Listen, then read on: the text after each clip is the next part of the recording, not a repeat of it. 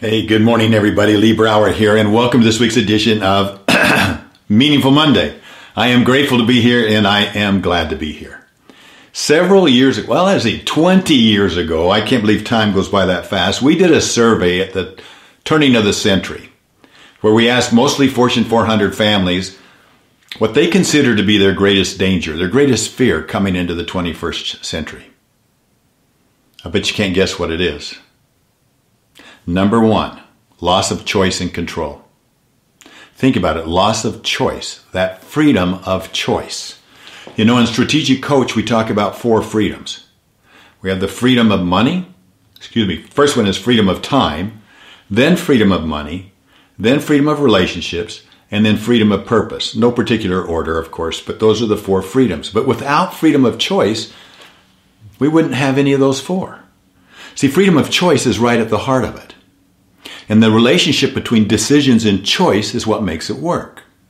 There isn't a one of you that has made a conscious decision that you do not want to become the best that you can become. I'm going to guess that every one of us have decided that we want to become the best that we can become. Now, when you decide that, then there's certain other decisions that come along with it. What are those elements that will make us the best that we can become? First of all is our health. We've got to become the best. You know, our wealth, our learning, our education, the way we spend activities, all of these other things may be decisions or choices, but the choices are what make the decisions happen. So true freedom is not measured so much by what is prohibited. It is measured by our choices that then lead us to who we can and will become. The ultimate choice of all. You also have the priceless blessing to choose worthy milestones along the path. And the most important, like I said, is to choose who you wish to become. But just know that every choice brings with it its own set of constraints, its own set of restrictions, and its own set of consequences, good and bad. There are no choices without consequences. If you desire to become a medical doctor, you immediately accept the constraints that allow you to achieve that decision. What are some of the constraints? The hours that you'll work, the studying that you have to do, sacrifices to be away from home, to be away from family, yada, yada, yada. There's all kinds of constraints that are put onto you. Same thing when you decide that you want to improve your life.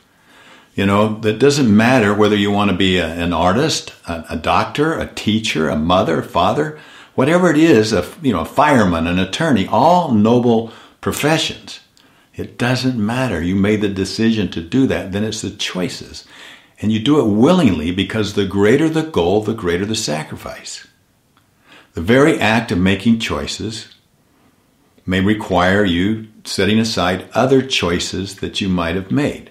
If I make the choice, if I make a decision, I'll be the healthiest I can be, and in that I make a choice to do an event like Rim to Rim, which I've made, I'm making choices on a daily basis that will support me and keep me alive so that I can go rim to rim and survive to do it again another day. And each choice that I make has consequences and sacrifices. It's called the currency of life. I call the currency of life tears. Tears stands for time, energy, attention, resources, and strengths. That's the currency of life. And so we spend those in the areas that support our worthy decisions. And those are the choices that we make that spend that currency.